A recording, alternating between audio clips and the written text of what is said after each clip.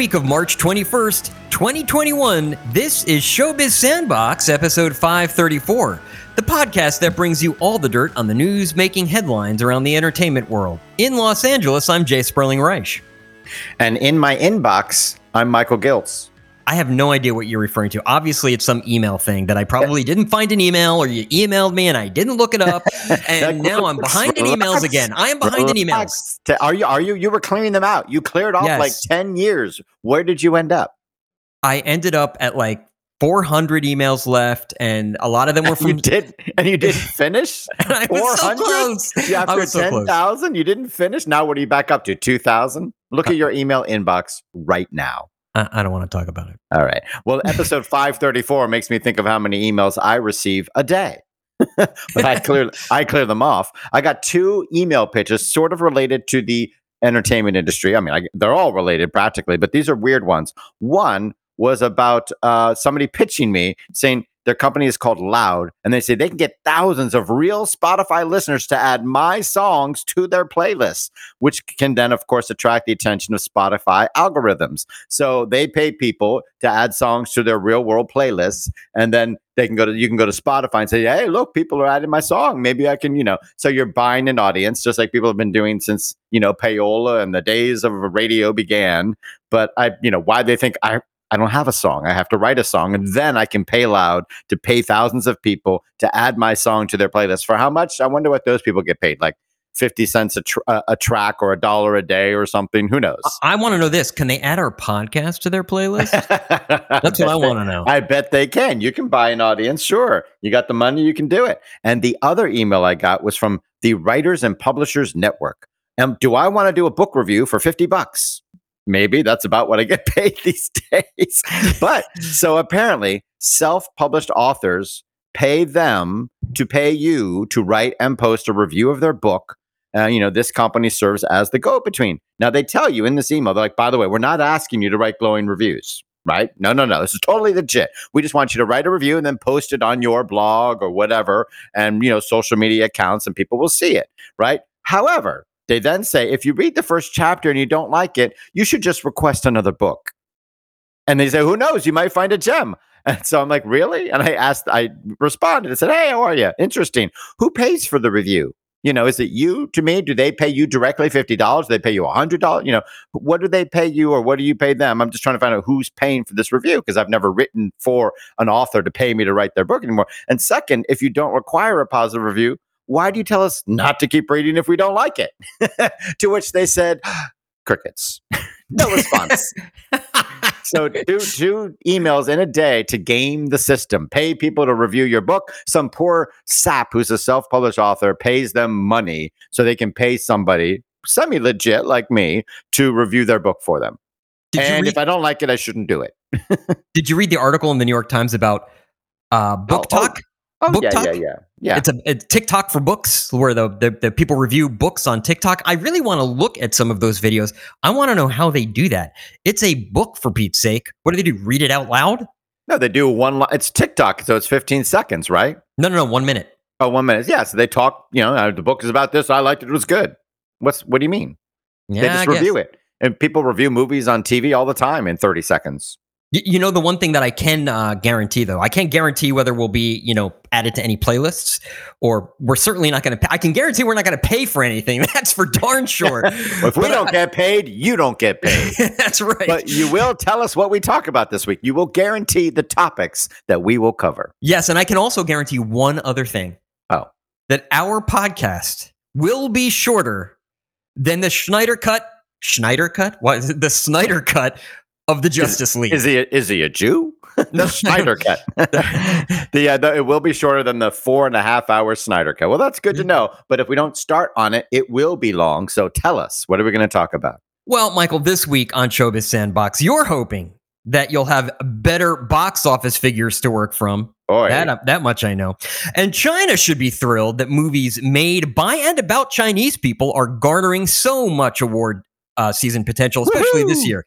Too bad that includes director Chloe Zhao, who once criticized the country she was born in, and an Oscar-nominated short about the people of Hong Kong fighting for their freedom from the mainland, which obviously did not succeed, as we now know. Oops.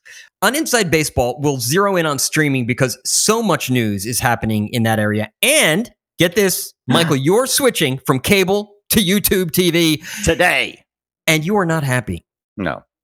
Oh, and we've got some vague ideas of how to fix the TV rating system. We're going to figure it all out here. But since it involves everyone cooperating and sharing information, that is about as much chance as happening as Michael getting some good box office info. Of course, during a big deal or big whoop, we'll discuss the week's top entertainment news headlines. But first, as always, we turn it over to entertainment journalist extraordinaire Michael Gilt, who has scraped together basically all the box office tickets that he found on the ground and will tell us what he hand counted. Yeah, it's not easy, but we're looking at box office around the world for the week ending March 21st. We cover the last 7 days. I see the China box office also does that. The China box office reporting that we get does cover the last 7 days as well. It's the only way to go. Why ignore Monday, Tuesday, Wednesday, and Thursday day? In Hollywood, in North America, they cover Thursday night, Friday, Saturday, Sunday. So it makes no sense. Why ignore the other 3 days or 3.5 days? So China does it as well. They cover the entire previous week's box office gross. So we look at the worldwide box office, and basically all we do is we find out how much the total worldwide box office is for a movie this week. And we subtract it from what the total was last week. And that's how we figure out the total weekly worldwide box office for every movie. The problem occurs when people aren't, reporting on it. I don't know what's been going on. The last few weeks, there have not been good stories in the trades about the weekend box office, the international box office. They've been doing it the whole pandemic, and suddenly they're dropping the ball. I don't know what's going on, but it's all kind of confusing. As best as we know, this week, the number one movie around the world is also the number one movie of all time. It's Avatar, which grossed another $23 million, all in China. Last week, it grossed $21 million in just a few days. This week, in the 7-day period, it grossed $23 million. Great word of mouth. They're happy to see it. Its worldwide total, now moving past Avengers of more and more, $2,834 million, which I guarantee won't be broken until Avatar 2. So that's the number one movie, $23 million. At number 2 is Raya and the Last Dragon. It made another $18 million this week, despite being available on demand in a lot of countries where it's also playing in the theaters. You just have to pay $30 if you have Disney Plus. Total worldwide, $71 million. It should be more like $710 million when all is said and done. That's what you would normally expect. It's a Disney family film, great word of mouth, very good reviews, a fun movie. It's a shame that, we're still dealing with this pandemic.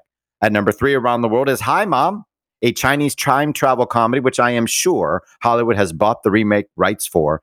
That grossed $10 million this week. So did Tom and Jerry, which is also at about $77 million worldwide. Then right below that, jumping down a notch, is Detective Chinatown 3. That's set in Tokyo's Chinatown. It grossed $5 million worldwide, and it's getting close and will pass the $700 million mark. So that's another big success story, along with Hi, Mom, for the Chinese New Year. Right below that is Shin Evangelion, Jeki Joban. It's an anime film. It's the last in the Evangelion series, if I'm saying that right. It's a huge Japanese series. I think it's TV show into movies or something like that. It's anime. It grossed $4 million this week, so it fell hard from last week. It's 34. That's not right. Ignore. It's $34 million total right now worldwide. So it's slowing down hard. When I looked at the trailer, I found out in North America, this film will be rated R. So that really kind of, there you go, baby. A little violence, I guess, and maybe a little sex. Who knows? But it clearly is the end of a series. When you're watching it, you feel like you're coming into the finale. It's the last episode of the series, because you feel like, wait, what's going on? So it clearly will play best to people who are really into this. So it's not the sort of film that will broaden out to a bigger audience. So we don't expect much from it in North America, but it is going to open up here soon. Right below that is a new film, our first new film of the week. It's Overall Planning, which I am sure is a bad translation. It's a Chinese comedy action film that seems to be set in a hotel. Wackiness and some criminal antics ensue. It opened to $3 million this week. Right below that is Chaos Walking, the Tom Holland sci-fi flick, the first in a proposed trilogy. I doubt we'll see the other two. It made $2 million and got terrible reviews It's at $14 million worldwide. Then Oscar hopeful Minari, that made $2 million this week, thanks to a big box office in Korea and some from North America. That's at $6 million total. Then another movie which opened, I forgot another film. A movie opened up in India. It opened last week. It's called Ruhi, a comedy horror flick. Namaste, Bollywood. We're so glad to see you turn the lights back on. That made another $2 million this week. That's at $4 million total. It took me hours to remember how to convert crore into rupees into dollars. If I got it off by a digit, I'm horribly misreporting this film, but I don't think I am. Also opening up this week was Mumbai Saga. Mumbai Saga opened up this week. I'm not sure what it's about, but it made about 8 crore or 80 million rupee, which I think would translate to about $1 million. Oh, okay. No, about $1 million. It's roughly roughly or above $1 million. Not enough to upgrade to 2 million. It's not 1.7 million or anything like that. So it's about half of what Ruhi made, a little bit more. So maybe 1.4, 1.5. I'm not sure. I should have done a better job with that, but I forgot about that film. Mumbai Saga also opened up in Bollywood in India. So that's great to see. 2 new movies in the theaters. Right below that, Andy Lau's film Endgame and Denzel Washington's The Little Things. Those both made $1 million. So, they're making $1 million in their market. This week, of course, the LA market opened up. It hit $1.5 million. It exploded. It rocketed in the box office. It was headlines that people spent $1.5 million in tickets in the Los Angeles area. That's how far we have to go. Yes. And now remember, only 25% capacity. Of course. Yeah. Okay. And worldwide box office this year, we got final figures. The worldwide box office hit $12 billion in 2020. Thank you, China. In 2019, North American box office alone hit $11.4 billion, and worldwide box office was $42 billion. So obviously, when we're comparing next year to this year, that's just a waste of time. We're going to look back at 2019. There's no point to reference 2021 to 2020. And in fact, we may be doing that with 2022, going back to 2019. Because we're not open up yet. It's going to be the fall, perhaps, where people really start going back to the movies in robust fashion. But movies are scheduled to come out. We'll have to see what happens. It's good to see. But that's at the box office. But what hasn't stopped are film festivals. Sperling, I know you attended South by Southwest, at least virtually. That's great to see. I know Cannes is doing a virtual market in May, and then I think the fest itself is in July. And I don't think they're going to try to do anything virtually in terms of the festival itself and critics. I hope these other festivals say, hey, we should leave this option open for people to attend virtually, for critics to go. It's fun to get everybody in a room together, but you can invite more people. You can have people who are disabled or can't afford to travel to your festival also take part. Smaller newspapers, smaller outlets can do it. And I think they'll be missing the boat if they don't keep this option open. How was it for you to attend South by Southwest? So now I've gone to a couple of these film festivals virtually. The American Film Institute Festival, so AFI Fest last year. And certainly there was Toronto, which I did not go to. And the New York Film Festival, again, I did not go to that either. But this year, I've been to Sundance, Berlin, and South by Southwest. So as far as kind of starting over a new year and looking at these festivals that had a whole year to plan for this, especially South by Southwest. Yeah. Their festival was canceled last year at the very last minute. Each one of them has little quirks about how they do their online thing. Mm-hmm. How much time you have to do it, to watch it, stuff like that. Exactly. So far, the best one that kind of mimicked the festival experience was Sundance. And that is both a good and a bad thing. So it kind of made certain films feel exclusive and you couldn't see everything. And whereas Berlin, because of the time zone thing, you only had 24 hours to watch certain selections. And there was no way, given the time zone difference, that people outside of the European time zone could actually do that. Meanwhile, you had South by Southwest saying a film will premiere at a certain day or time. And from that moment forward, you can watch the film until the Saturday at midnight, until the festival ends. Great. Absolutely. However, one, it has to be available in your country. Okay, so most of the films were available in the US, but not overseas. Number two, there has to be enough quote unquote virtual seats. So they kind of made some kind of scarcity, which I kind of think, okay, do that for the public, But for Why? Yeah, exactly. for journalists, really, you're going to do that? Like, what's If you've the got point? people actually interested in watching your films and writing about it, why make it hard for them? Right. And so what's really interesting about all of this is you get to see the programming choices. And remember, this is a pandemic year, so the choices weren't as robust as they would be in a normal year. But there are some really good films out there. And you get to see how those festivals get programmed and the types of films those, Well, those how do you know that based on attending the festival? What new way do you get insight into that? All you know is what they chose. You don't know what they had options to choose from. right. But I guess what I'm saying is the caliber of film, the subject matters. It all depends on what was available, though. Yes, correct. That is correct. Yeah. But anyway, so that's cool. They did a pretty good job. This is their first time doing something like this. That's great to see. We hope other people attend. And guess what? I assume you never attended South by Southwest before. Maybe you did. It's a little techie. Have you ever been? No. No, and you've never been to Berlin. So that's 2 film festivals you provided coverage for that you never would have before. So you saw some good movies. What did you think of The Fallout, directed by Megan Park? Yes, it won the festival. It is about the fallout after a school shooting and 2 teenagers, Maggie Ziegler being one of them, the popular girl. And it was incredibly well done. And, it's a school shooting. I'm not giving anything away. They talk about it, all the... That's what the movie's about, yes. Yeah. But incredibly well done, incredibly well acted. Is it on the calendar? That movie easily could have been in Sundance and gotten away with it. Well, that sounds like a movie to watch. What about, were there any other favorites from the fest that you liked? Well, I'll tell you at least about the film that won the documentary competition, Lily Topples the World. It's directed by Jeremy Workman about a girl adopted from China when she's 1 year old, grows up in New Hampshire. She becomes a quote unquote domino artist, very geeky. She and these are people who set up dominoes for fun. Right. We got it. And she is a YouTube sensation. It's a little bit it doesn't go as deep as a documentary you would like, but it's fun to watch. It's very. What are the dominoes made of? Why do they fall? Do they like being fallen? About the yeah. Of course. I would say one of my other favorite films of this festival was a film called Swan Song, directed by Todd Stevens and starring Udo Kier.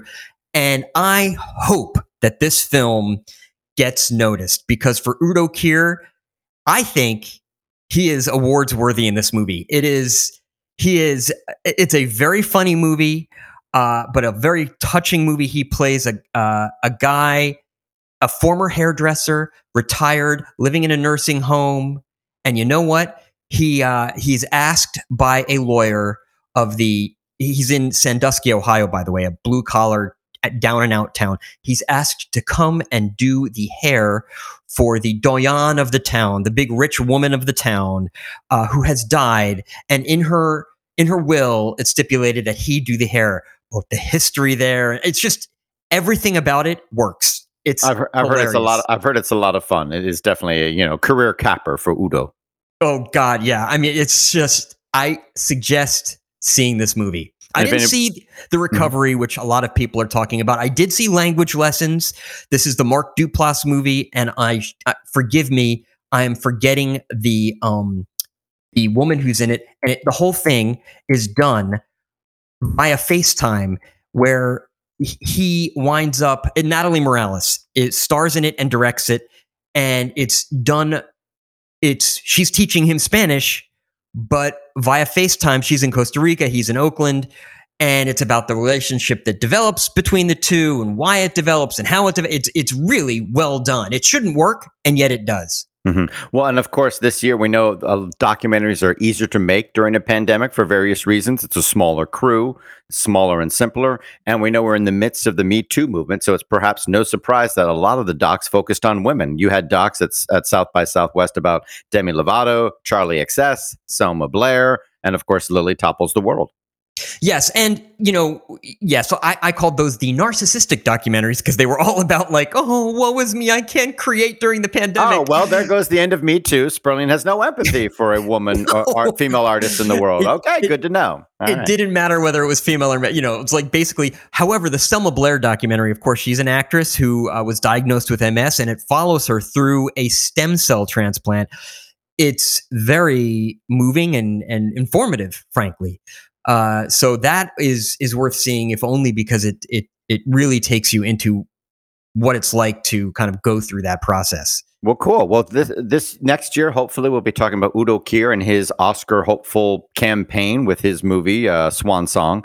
The one thing we'll also be talking about, actually, coming out of South by Southwest, here's what you're beginning to see. A lot of movies, set around the pandemic. The pandemic plays a crucial part of their storyline. And B, in the credits, you're seeing in the end credits, you're seeing COVID-19 safety guide, of course, COVID-19 safety team. You're seeing that credited. Well, of course. We'll probably be seeing that for the rest of our lives on movies. But we are seeing also a lot of buzz at award season. China's having a great year and a terrible year. They want to celebrate director Chloe Zhao and her success with Nomadland, which is certainly one of the 2 or 3 frontrunners for the Best Picture Oscar and perhaps Best Director as well.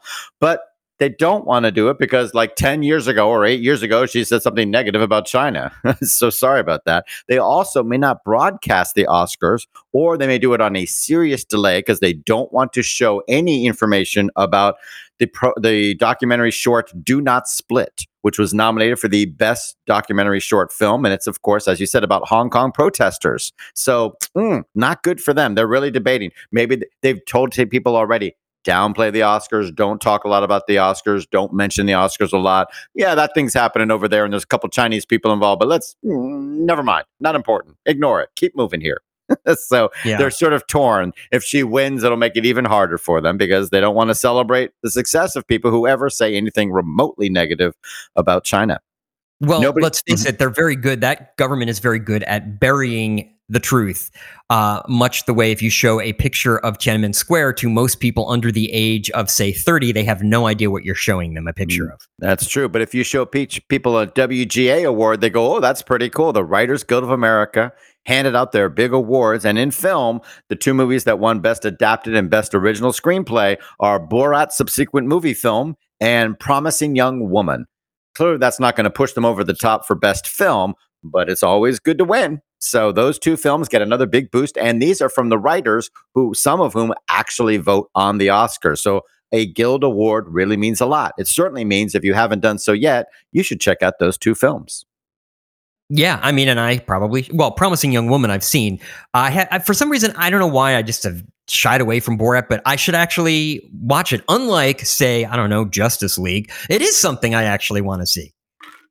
Justice League is, unlike Justice League, I got you right. Yeah, Justice League is big, but it's not a big deal. I thought, I see what you're doing there. Now, you probably just heard some ice shifting in Michael's glass there. Oh, sorry about that. I thought he was actually taking a drink to do a spit take. And I was like, he does know this is radio, right? Like, they can't actually see that. Big? No, I'm just thirsty. Okay, well, since you did mention big deal, why not talk about some stories that might be big, they might be big deals, or they might just be big whoops, because it is time for Big Deal, Big Whoop, our weekly segment where we discuss the top headlines in entertainment, and we tell you whether they're really important or just overhyped nonsense. Our first story, the first story is, can I just cut to the end where we say it's a big deal? The National Football League, they struck a 10-year deal with multiple outlets that will bring in tens of billions of dollars for the sports league. I mean, it's always good to have a lot of companies competing for the right to show us, like, we should probably have Wondery and Spotify. And you're talking about NFL. I'm sorry. Again, great to have lots of companies competing to show your games. And that's exactly what the NFL has. The right to air or stream games is divvied up between, get this, Fox, NBC, CBS, ABC, ESPN, and Amazon. For the first time, Amazon will have exclusive rights to air Thursday Night Football. So if you want to watch the NFL on Thursday night, you'll have to get Amazon Prime. But hey, if you do, you'll also get free shipping. The NAACP, by the way, called on the NFL to rethink its relationship with Fox, since Fox News repeatedly bashes the NFL, its players, and, by the way, the entire black community. If they do want to rethink it, well, I guess the NFL has 10 years to do so. Big deal or big whoop? Yeah, they said, we want to, wait, how many zeros? Sorry, maybe next time.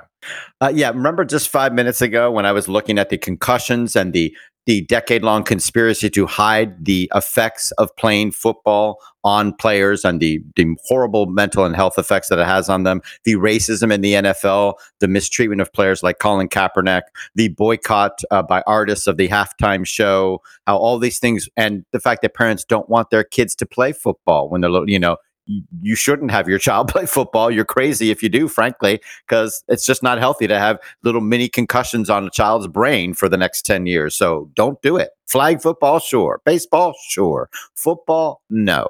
So all that stuff looked like, wow, there could be a reckoning for football. And it's true, there could be in 10 or 20 years. But there has been a decline in all sports during the pandemic, and that includes football. Ratings did decline, but it declined less for the NFL than for most other sports in North America. We're not talking about Europe. I really don't know what happened to the ratings for, European football, soccer in the rest of the world. If you do, let us know. Yes, you can write to us, dirt@showbizsandbox.com. That's DIRT at showbizsandbox.com. You can call and leave us a voicemail. The number to call is 888-567-SAND. That's 888-567-7263. You can also, follow us on Twitter @ShowbizSandbox is our handle, or you can like us on Facebook, facebook.com/ShowbizSandbox. That's right. And we're going to be talking about streaming in just a minute. So to point out this deal, Amazon is a big deal, of course, Amazon Prime. You also have Peacock, the NBC Universal thing. They'll be able to stream some exclusive games. And Disney will be simulcasting on ABC, ESPN, and ESPN Plus at times. And Paramount Plus will also live stream along with CBS. So streaming is involved every which way you can think about it. I know a couple of things to point out here. One of the problems that you have is a who's on first problem, what I like to call a who's on first problem, meaning who? Yeah, well, what I mean, no, what is on second? I don't know. He's on third base. But no, what I mean by this is that, wait, it's Thursday? So if it's Thursday and I want to watch the NFL game, Yep. So then it's on Amazon or is it on ESPN Plus? I can't remember. Well, if you have a smart device and you're streaming onto your TV, you just search NFL and they will show you and take you to the channel that it's on. So if you're in the main section, or if you're in YouTube TV and you search for something, you just say, I want to watch Judge Judy. It doesn't look for it on YouTube TV. It shows you where it is anywhere, on demand or available or streaming right then. So that may be part of the solution to that. But people have been dealing with that for years, going back between ABC and Fox and CBS and all that. So that's not a new problem. I'll tell you one thing. If I was a cable operator or a cable provider, I would be incredibly concerned because the reality is they're selling all my programming to streaming services, mostly themselves, by the way. Mm-hmm. So there's that whole issue. But they did have to, in this case, they had to pay the NFL. So they're not actually paying themselves or lowballing themselves to air their own content. In this case, it's they're airing but they're favoring streaming more and more over their broadcast channels. Now, tell me, what's happening over at WME? People are dying. What? Yeah, well, the talent agency, William Morris Endeavor, they just announced a bunch of new signings, actually. So actually, I shouldn't say that. People are dying, but they're also signing clients. And by the way, those are the same people. Among the hot acts they'll now be representing is Peter Tosh, one of reggae's superstars and an original member of the Wailers. They'll also be representing Andy Kaufman, the envelope-pushing comic who could give Borat a run for his money. I love him. Yeah, and songstress Eartha Kitt, who hits the charts every year with her holiday hit, Santa Baby. Word is WME also has its eye on crooner Bing Crosby, Charlie Chaplin, and Mae West. Okay, so all those people are dead, but the signings aren't a joke. The talent agency is moving into the lucrative territory of estate management. Holograms, biopics, repackaging of old material. Just because an artist is dead is no reason to stop putting them to work and collecting that 10%. Big deal or big whoop. Yeah, they're doing stuff like thinking we can do a podcast about, Bing Crosby or the life of Eartha Kitt. We can do stage musicals. We can do fashion collaborations. All great. I have to admit, I'm a little surprised they weren't in it before. Does this mean CAA and other agencies don't do estate management? I mean, they tend not to because it's a lot of work, and I happen to know, and they can make money. Yeah, but it's a lot of work. Lazy. No, I mean it's not just oh, you want to, it's not just order taking. In other words, it's not just somebody wants one of my clients to star in a movie. Here's how much it'll cost you. It's tracking down people who are using the images of other, I would say they should outsource some of the work that estate management requires. I happen to know a couple. There's busy work, yeah, right. Yeah, and enforcement work. That's one of the big issues is enforcement. That said, I knew a couple of people who were in different states. One of whom was was the not executor, but was in charge of the Bob Marley estate. It was a full-time job and then some. I'm sure they took it as like, oh, this will be a nice part-time job. In the end, they were like, I have to quit. I can't keep doing this. A part-time job? They're crazy. Well, speaking of crazy. Okay, if we're talking about crazy, let's talk about the Chinese government. I'll never be allowed into that country again after saying that, I'm sure. I've been there. I've been there. Some companies, by the way, are just too big and have too much influence over public spaces like the media and social networks. Like Showbiz, Sandbox. We are too big. We should be broken up into Showbiz and Sandbox. Either do sand or do entertainment. Enough. Yes. Better yet, we should be broken into show or biz or sand and box. 4. We have 4 businesses under one roof. I'll take biz. Okay, I'll take the box. I just like boxes. I'm like a cat in that way. Keep going. Anyway, here's the good news, okay? The government is finally stepping in and insisting the companies that are too big to fail are indeed too big to stay at the current size. That's what you blew the whole joke, by the way, of this piece. You mentioned it was China at the top. You're supposed to say, some companies are too big and have too much influence over public spaces. The good news, the government is finally stepping in and insisting the companies too big to fail are too big to stay at their current size. The bad news, it's not the US or the EU or Australia doing it. It's China. Yeah, well. You brought the punchline up to the top. What is the Chinese government doing? By the way, that is why I failed as a stand-up comic, I should say. Oh, did you ever do it? I'd love to see the tape. Yes, I said, hey, everybody, thanks for coming to Get to the Other Side. Guess what? Why did oh, never mind. Did you ever do stand-up? No, I've never done stand-up. That's a shame. Yeah, I came out and said, take my wife, please. If you ever do, videotape it, video it, live stream it. Do that for me. What is the Chinese government doing? Well, they are setting their sights on the massive multinational company Alibaba, the Chinese equivalent to Amazon. Apparently, the Chinese Communist Party thinks Alibaba has too much sway and is demanding the company get rid of its media holdings. There is so much going on in this news story, but is this a big deal or a big whoop? Well, it's a big deal. I wish we were doing the same. Is Tencent next? They're just as big. There's lots of other huge companies in China. But if that just means the only person left standing is the government, that's not great. You're too big to fail too. Well, here's what's happening. So Jack Ma, who basically, Alibaba Studios and he runs a lot of stuff, okay? One of them is the Ant Group, which was creating basically this currency, a currency of its own, and then was lending companies and individuals money through that, which is kind of what the government does. So the government came in and basically squashed that whole thing and said, hey, you thought you were going public? You thought you were going to kind of take us on? No. And all of a sudden, Jack Ma disappeared. And I don't mean they bumped him off or killed him. No, they didn't do that. But for many months, nobody knew where Jack Ma was. He was literally MIA. Remember Fan Bingbing? She just kind of disappeared for a while. Same thing.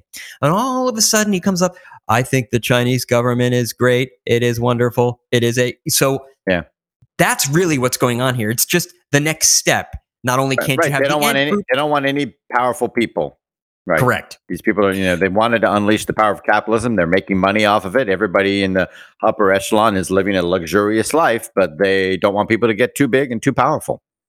Right. Like we are, people come after us and they say, Michael Sperling, don't abuse your power. With great power comes great responsibility. As an aside for social media, I just saw a piece about a little kid in China who looked like Jack Ma, and his nickname was Little Jack Ma. And he was actually a social media celebrity, this tiny little kid. And he was making money, like a lot of money off of it. But either because his time had passed as a novelty or because Jack Ma fell out of favor, suddenly he's not making any money anymore. So this kid may be collateral damage to all of that. So isn't that sad? It is sad, but maybe the BBC could report on it because the BBC is making a major shift in programming and jobs and location. And wait, did I just say location? Does this mean that more people will work from home, or they won't be reporting from England? Well, maybe. It also means when people go to work, they won't always be heading into London. The BBC is often criticized for having too narrow a focus, seeing everything from a European or English lens. European, urban, like a big Urban. city. I Big said city urban. people. You said European. I said urban. All But right. you know what? Urban/European/ I'm certainly Same not thing. European now. Yeah, it's all the same. The Beeb pledged to move almost $1 billion US in spending and hundreds of jobs outside London to better reflect the audience it is serving. An audience that can be found in Liverpool and Yorkshire, not to mention Scotland, Northern Ireland, Wales, and guess what? The United States, because the BBC NewsHour, World News Hour, it plays here. Big deal or big whoop? Well, it is a big deal. I think it's important. You could say, oh, are you trying to catch up with Netflix? Because Netflix films programming for the UK in Liverpool, Manchester, Sheffield, Wales, and Southwest, as well as London. But, let's put it in perspective. The BBC, Netflix and others do like 2,000 hours of programming a year. BBC creates 22,000 hours of programming. They do a lot of it in central London. And you can understand once you build studios and have the equipment and the things set up there, sometimes it doesn't make sense to you to think, oh, I should be filming over there and do it all over again and duplicate all those background services. But if you don't do that, sometimes you get a blandness of uniformity and everything is from the same perspective. So they're doing a little catch up there. It's great to see. They've always had reporting and journalism all over the country and the world. It's good to see they're doing that with programming as well. It's good to diversify. Well, speaking of diversifying, we're going to diversify what we cover in just a moment because that wraps up Big Deal or Big Whoop for this week and moves us along into Inside Baseball. Inside Baseball is where we analyze some of the headlines that have the entertainment industry buzzing. We'll explain what they mean for the business and, more importantly, how they affect you. And let me tell you, this week, this is how the story is going to affect you. My cable box broke. My TiVo broke down. Okay? I have not actually, I have cable. I have it. If I were able to actually get the tuning adapter to work with the TiVo and the TiVo to work with the tuning adapter. But instead, I have to go to the cable company and change everything back in. And while I'm doing that, I'm thinking, should I actually still have cable? Because this week, we're going to look again at streaming because that's pretty much where all the action is. Right or wrong, every studio, every TV channel, yes, everyone is pouring money into streaming video, and they're praying so many people will sign up for their service that they'll make more money with subscribers than the untold billions they've been raking in for decades at the movies and on TV and in syndication, Blu-ray sales, and podcasts like this one. Anyway, they're pivoting, by God. All of these companies are pivoting. Not even risking the golden goose of a $42 billion worldwide box office will stop them. But will it work? We'll find out. But first, let's talk cord cutting. Like me, I want to cut my cord. I just told you. Right. What you want to do is reduce your bill, your monthly bill. Nobody's cutting the cord. Very few people are saying, I don't want to watch TV. There's lots of great stuff out there. But it is true that some young people never have cable. They're always paying for television in one way or another. My nephew, he just moved into a new apartment. He bought a turntable, which he's never had before, but he did not buy cable. In fact, he's never had cable. However, he said he might add on an over-the-top streaming bundle. He's actually never had that either. He's had things like Netflix and whatever, but he's never had television in his own home. He's never bothered. But the price, he has Wi-Fi and he's looking at the prices and he thinks, yeah, maybe I'll go for that. You know why? Because it's a lot cheaper than a big fat cable bill. For example, I am just switching my household over from Spectrum Cable to YouTube TV. Why? My bill for TV and Wi-Fi, because my brother loves sports, it's $210 a month. That's insane. When I switch to YouTube TV and the other bundled stuff that I have, the basic Wi-Fi and YouTube as compared to the basic Wi-Fi and Spectrum Cable, that will be $130 a month. It's $80 less. That does not include the extra stuff like Netflix and Apple Plus and all that stuff. We're paying for that anyway. So our cable bill is more than $210 a month. Our TV bill, I should say. But we're reducing that basic package of Wi-Fi and live TV by $80 a month. That's a lot of money. And you know what? The service is not as good. I'm shocked. I've switched to YouTube TV and they have a grid, like you would look on your TV and see what's coming up next. It only goes ahead 6 hours. Isn't that bizarre? Like you want to see what's coming on tonight at 8? You can't do it. You have to go to your laptop. I call them on the phone. You have to go to your laptop to go ahead a week or two. Because I usually sit down and record things and say, what's on Turner Classic Movies for the next 2 weeks? I'm geeky that way. Or I look for what sports I want to record. That's what I do. You can't do it on your television. You have to go to your laptop to do that. And it takes forever. The DVR, also a total pain. They have a cloud DVR. It has 500 hours. That's great. Everybody can record their own stuff, and there it is. But you know what? If I say I want to record Judge Judy today at 3, I can't. I can only record every episode that airs from now until the end of time, new or rerun. You can't say just record new episodes of The Bachelor or just record new episodes of The Blacklist. It records everything. And so if you have a show that plays a lot and you just want to do one particular time zone, or it's rerun 3 times in a night and you say, hey, I only need one copy of it, you can't do that on YouTube TV. Isn't that stupid? You would think what they offered would be at least as good, if not better, than what cable's been offering for the last decade. But it isn't true. But you know what? It's $80 less, so I'm doing it. So question, first of all, you now know how much it costs to solve that problem, and it's not $80, okay? In other words, you've identified a problem, and you're saying, to solve that problem, I could pay $80, but that's not worth it to me. I'll stick with the problem, which is fine. That's actually how products and pricing works. People go, well, how much should this product cost? Well, should we charge $80? And Michael is saying, no, because I'm not going to pay it. No, you can fix the problem they don't need to they just need to do a better job. It's not going to cost them a gazillion dollars or $80 a customer to fix their service. They're just doing a bad job because they're new to it and they're not doing a good job yet. There's no reason they can't mimic the same customer interface that cable has offered for a decade. They're just lazy.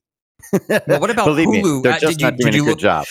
Did you look into Hulu or any of these other bundles? I looked at Hulu and Sling and others. This one offers by far the best sports package. You basically get everything we get with the $210 package. You get the SEC network, Big Ten, the ACC, I don't care about it, but my brother does.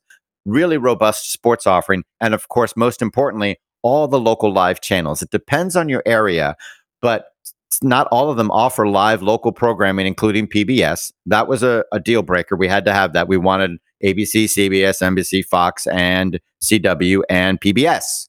They offer that. So between that and the sports, that's why they're the winner. They offer about 80 channels. It's $65 a month and another $65 via Spectrum for my Wi-Fi, for which I cannot turn anywhere else. There's basically no competitor that offers Wi-Fi service in my home. So I am stuck with Spectrum. I have no option to go with anybody else. I mean, I could pay hundreds of dollars and maybe get, SpaceX and get their Wi-Fi, but there's no reasonable option for Wi-Fi. Are you going to switch? A couple points. I have actually been thinking about it, and there's a couple points here. What should be happening to the cable industry right now is prices should be falling for the very reason you're talking Yes, about. Absolutely. And yet they're not, okay, because of long-term carriage deals. But let's put that aside for a second. And they're afraid. They just don't want to reduce their short-term profits in anticipation of keeping customers long-term. You say, you know what? We're going to lose them all. And you know what? If the over-the-top people want to compete more, they need to offer better service in terms of their DVR and their guide.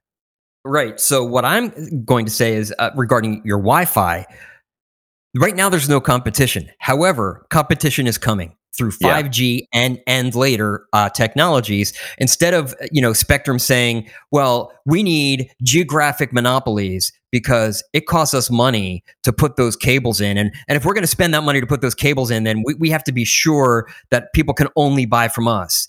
And basically, people are going to say, well, okay, Spectrum, that's nice, but you're giving me 100 megabits per second. And guess what?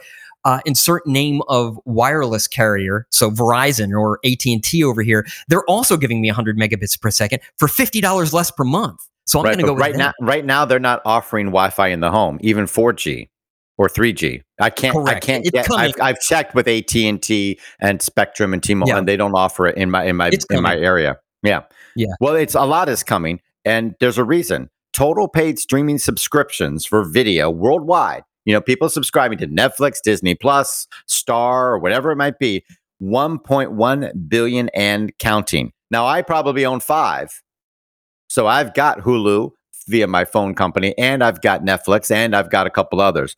But total subscriptions that are paid for is 1.1 billion. That doesn't mean 1.1 billion people have it, but it means some people have 4 or 5 or 7. Some people have 2. Some people have 1. So it's maybe a couple 100 million people buying those subscriptions, but that's a lot of paid subscriptions. That's a lot of money coming in every month. $14 a month, boom, every month for Netflix from North America. It really adds up. It's also a lot of room for growth. A lot of room for growth. Exactly. When you realize that 1.1 billion is not people.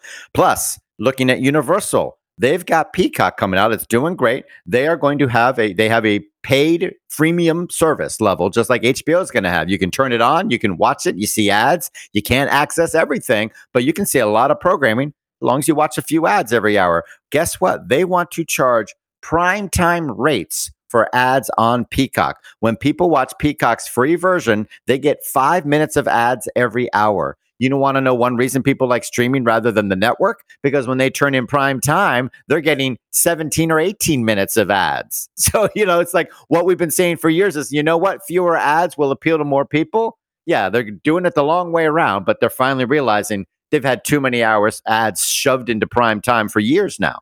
HBO Max is already selling ads for its ad-supported freemium version. In fact, some advertisers lost out because demand was so high and product relatively low due to the, small amount of ads on cable, or I should say streaming versus primetime. So both these people are saying we're going to have a whole new revenue stream. People paying for the premium service and people watching for free, but also watching 5 minutes of ads every once in a while. So that's coming too, isn't it? But what isn't clear to me is whether those ads will run connected to a show, like you're going to buy an ad on Game of Thrones, or whether you buy an ad to when people are watching at, say, 8 p.m. on Wednesday, because there are ads that are time delayed or time sensitive, like movie ads. A movie's opening up this week, or a product launch this week, or a book coming out, or whatever. There's things that they want you to see today, and there are others that are, perennials. McDonald's, what does it matter? You've been a McDonald's ad doesn't really have, unless it's some particular food offering. So it's not clear to me when these ads, how they're running them. An ad for a movie and products, they need to run now. And people choose when to stream stuff. So if it's connected to Game of Thrones, I may binge watch it in a week when you want me to watch it over the next 3 months, depending on your ad. So I can answer that question for you, by the way. Oh, wow. Do tell. Yeah. I looked all over and couldn't find the answer. They say you buy eyeballs is what you do. You say, I want an 18-year-old male. Yeah. So and behavioral. Right. So what I mean by that is, if you look up Google programmatic advertising, and I will wait right here for the next 4 years for you to go down that rabbit hole. Because once you do, basically what is happening, and Peacock is a very good example of this, they are selling ads not based on show per se or time per se. Slot. But there is no time slot, yeah. Yeah. They are basically saying, hey, you want to reach a certain people who will actually go out and buy women's shoes, very pricey women's shoes. We're going to charge you more for letting the people who will definitely do that, okay, who are in the market for that. We're going to charge you a little more for telling that person that they are that you have some new shoes hitting the store, and it's called programmatic advertising. And then they bid people against one another. Right, but I don't understand how that works. I understand that, but how does that work on streaming? I have an account for Peacock. My mother and my brother all watch it. They don't know who's in my household. They only may know me. They've profiled me, of course. They have my credit card number, so they know who I am. But they don't know the 2 other people who are watching stuff on that service. So how do they know that it's my sports mad 64-year-old brother or my 92-year-old mother rather than me, a healthy young 54? Well, here's a question for you. Do you have different accounts set up where you go, I'm going to... Okay, so basically they wouldn't know by the name Mimi or Dave who those people were. No. And they don't even know, they don't care that it's Michael Giltz. What they care about is the aggregated information. Right. And yes, you are one of those people that they probably look at and go, oh my God, we have to send him everything. Like, he likes sports and he likes women's shoes, they need to have better, analysis of who's watching the television when it comes to streaming, and they need to share that info with advertisers. Are they doing that? Because it's black hole of it. It's a black hole of information. So it's only Netflix that is not sharing it. Oh yeah, no, Netflix. Put Netflix aside. They don't have ads. They don't have ads. Right. Put Netflix aside. This is Hulu, Peacock, any place that shows ads in this fashion, whether it's on a streaming service, or whether you're watching The Daily Show, for Right. instance, on ComedyCentral.com. Okay, Right. they're serving you an ad because they know that browser. That guy, he goes to a lot of bedding manufacturers. Let's send him the Casper ad for Casper mattresses. Right. That's I got those for a year after I looked up a bed frame. Good Lord. Yes, I understand how they do it online. And when you're on cable and TV, they have a better sense of who you are. On streaming, they can't control when you watch. They can't. Correct. They have less of a vision of who you are. They might want to say, you know what? We'll lower your rate for a year if you tell us who's in your household and give us the demographics. You know, they really might. Let's put it this way. They absolutely know who you are, to the point where they know where I am. Of course, they know who I am. They know everything I've done ever. Yes. Yeah. But they don't know my household. The battle between Roku and HBO Max was in large part about the advertising revenue, right? Because it's gotten so granular. It used to be very hard to find out this information. Now it's so granular, they can really laser target the market that they want to reach. That's and right. if you to try and get into programmatic advertising, and that topic here would be so. I mean, that's a show and upon a show. If you're an expert on that area and you want to teach us, give us a call, reach out to us. Sperling just gave the info earlier, but I got more info about Roku. They just acquired a new franchise. They acquired This Old House. They acquired the entire franchise, the place where it's filmed, apparently, even though I thought that would be on set. And they acquired 1,500 plus episodes of This Old House, the granddaddy of home makeover shows. This is the granddaddy of them all. So everybody's buying content and IP, that's for sure. And talk about people not getting the information they want and the information they need. Look at the WGA and streaming. A top showrunner on Key and Peele is suing and trying to get a class action lawsuit going. They argue that Viacom CBS undercounted or simply ignored residuals that were owed to shows like Key and Peele, The Daily Show with Trevor Noah, and Tosh 2.0. When the issue was raised, the WGA signed a sweethearts deal that wiped out past liability. These people have now filed a lawsuit to uncover exactly how much money was at stake and why this deal was struck when it cheats the very writers the WGA is meant to advocate for. Chances are this will get settled long before we get to court and get to open up all the books, but that's an interesting one to keep an eye on. There's gambling in this establishment? I'm shocked. That's right. We've got a list of charts. Speaking of streaming and live TV, I've got two charts for you this week. One is a combined chart of the top shows on streaming based on how many minutes of that property were watched. So whether it's a TV movie or a feature film or a one-off 2-hour documentary or a 10-season-long series, they just add up the total minutes watched of that property and say, who is that number one this week? So Good Girls is on top from Netflix with 1,080 million minutes viewed. That's an acquired show that they got. Number 2 is Grey's Anatomy with almost 900 million minutes viewed. That's also acquired. Number 3, Criminal Minds. You can see, you go down the list, it gets to number 5 before you hit a show that is an original on streaming. And that is Netflix's Crime Scene, The Vanishing at the Cecil Hotel. 806 million minutes were viewed this week. And then you go down the list. There you go. Original, acquired. They are all from Netflix, except for Disney Plus with WandaVision. That's in its, I think it's the second to last episode, because we're looking at the week of mid-February, the week that ends February 21st. Right below that, I got another chart. It's the most popular shows in prime time, or I should say in television, prime time, based on total viewership, Live plus 3. You all know what that means. Live plus 3 means people watch it, and who watches it within the next 3 days, either on demand or DVR or whatever way they can track it. The biggest show that week was Oprah with Meghan and Harry, 21 million people. Nothing else was even close. And then NCIS on CBS with 12 million, FBI, 10 million, Blue Bloods, 9 million, Young Sheldon, 9 million. I'd love to be able to compare all of this to what's going on in streaming and syndication and all that. And this chart, I go down to number 25, because it includes not just stuff on the major networks. If you go down, you will find out that below that, the biggest scoring show on cable was Curse of Oak Island on the History Channel, which reached 3.9 million people in Live plus 3. The Walking Dead, remember when that was the number one show in television, cable and prime time everywhere? It was 20 plus million. Live plus 3 was 3.4 million people. So how do you count it if, like, I record the last like 5 episodes of Lost, Yeah. and I still don't watch them until like my TiVo breaks, and I've never watched them. Then it never recorded. There's live plus 7 and there's a live plus 30. After that, they don't care as much.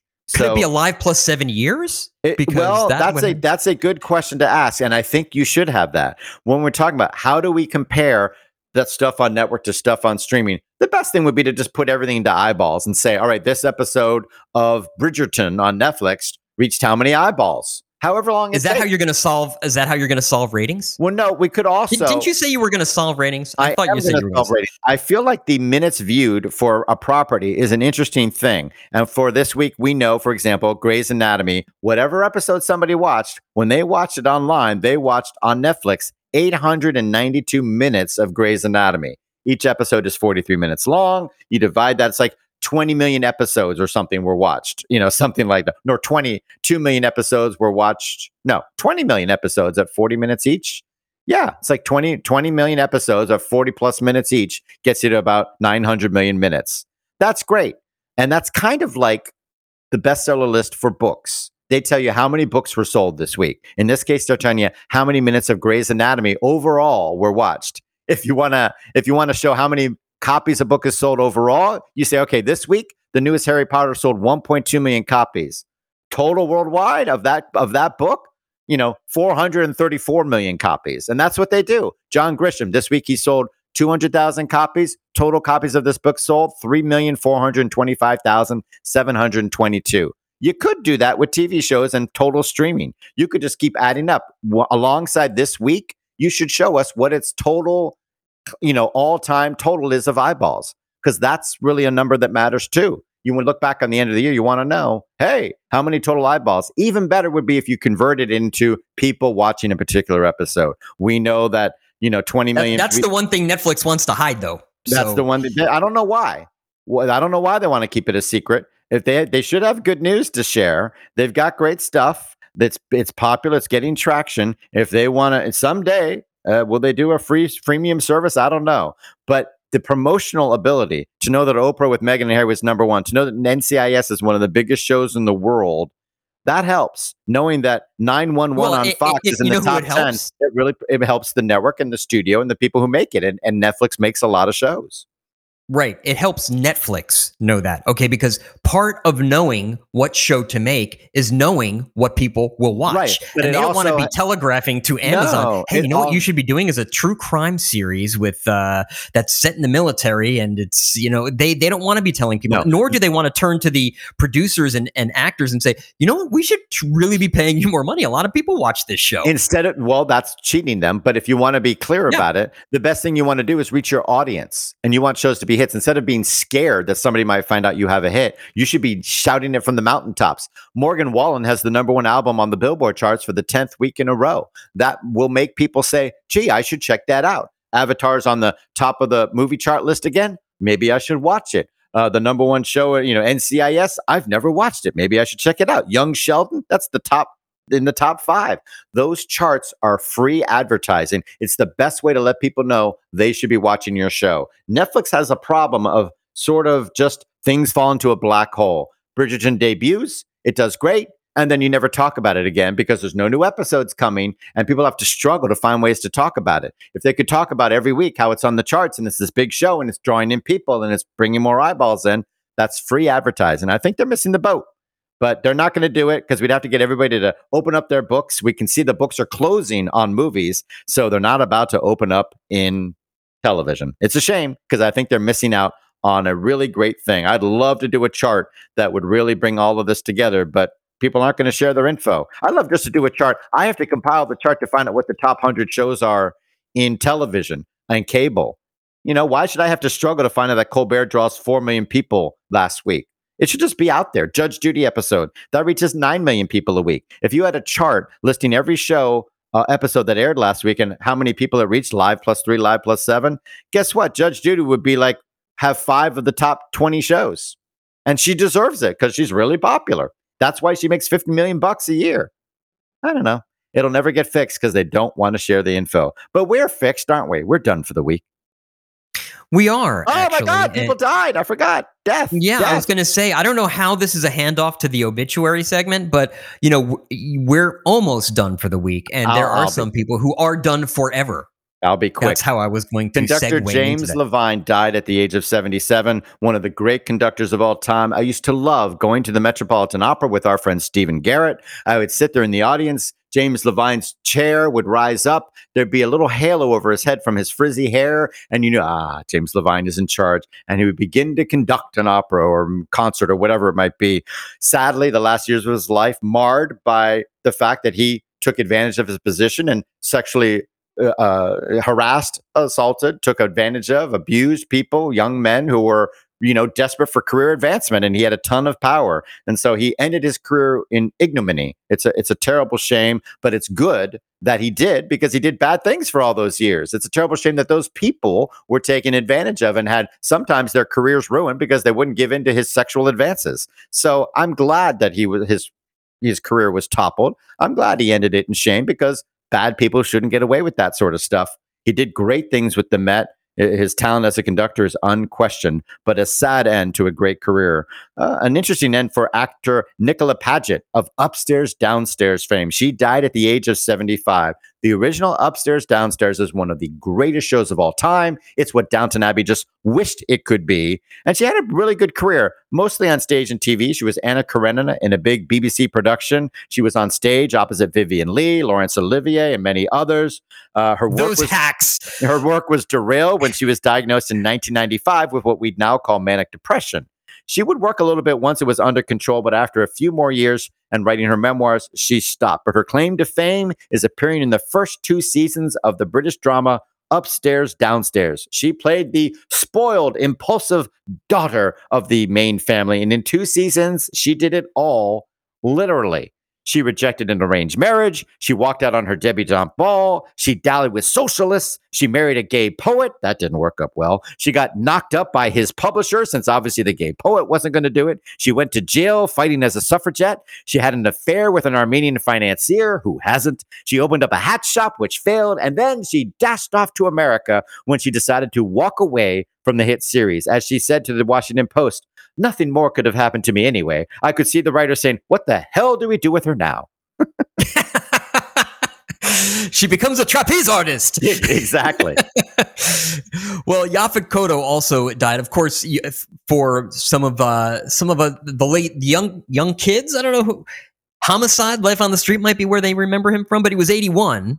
So, and he had a very long career.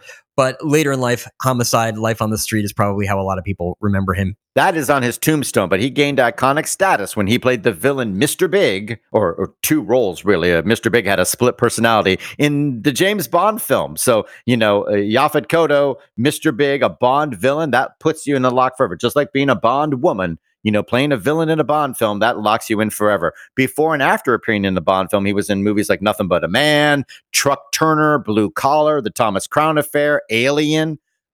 Sigourney Weaver had a nice shout out to him after his death. His fame rose further when he played Idi Amin in the TV movie Raid on Entebbe. I still remember that film. And he almost scored the role of Jean-Luc Picard in Star Trek, The Next Generation, but turned it down in favor of film work. He also turned down the role of Lando Calrissian in The Empire Strikes Back.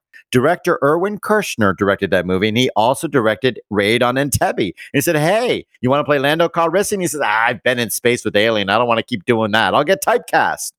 Bad call. But his best work was ahead of him when he was cast as Lieutenant Al Giardello, a half-black, half-Italian cop, mimicking the cultural background of Yaphet Kotto in the classic TV drama Homicide, Life on the Streets. It ran for 7 seasons with a final TV movie in 2000. He was nominated for his acting. He wrote 3 of the episodes during the final seasons, and he almost never worked again in the last 20 years of his life. I guess why settle for less when you've had the role and the show of a lifetime? And you think everything's available on streaming, but before the show began, we started talking about why isn't Police Squad on Paramount Plus? Let me ask you, why isn't Homicide: Life on the Streets available anywhere? It's not streamable, though you can get bootlegs on YouTube. When you look at IMDb, you realize season 1 was made by one production company, season 2 by another, and season 3 on was a co-production between them and NBC Universal. And that's where you go, ay, the rights are all tangled up. So it's a shame you can't watch it easily, but you can go to YouTube and watch episodes. Not that you're suggesting that. Never. But you know what? You can also subscribe to us on iTunes, Microsoft Marketplace, Stitcher, anywhere they give podcasts away for free. You can usually find us. You can rate and review us in any one of those podcast aggregators. It helps us out when you do. Or subscribe to us or put us in your playlist. That helps us out too. Get loud. Yeah, exactly. I just realized what you did there. Okay, well, you know what? You can find those ways to subscribe to us as well as ways to contact us. Our email address is dirt@showbizsandbox.com. That's DIRT@showbizsandbox.com. Our phone number, our voicemail is 888-567-SAND. That's 888-567-7263. We're also on Twitter @ShowbizSandbox is our handle. On Facebook, we're Facebook.com/ShowbizSandbox. That's where you can like our page. All of that information, as well as links to all of the stories we discussed on this week's episode, can be found on our website, showbizsandbox.com. The music that you hear at the beginning and end of each show is by the popular indie rock group MGMT. They can be found on their own website, who is mgmt.com. Michael Giltz can be found online, and every week he's got a new and exciting website for us. What is it this week, Michael? This week it's Are you sure this episode wasn't longer than the Snyder Cut.com? I'm pretty sure. It's long, but not that long. Nothing is really that long, including most superhero movies. But in any case, if you can't find any of Michael's coverage of the entertainment industry there, why not head on over to michaelgiltz.com, where all of his work is aggregated. Some of my work can be found on celluloidjunkie.com. Until next week, play nice.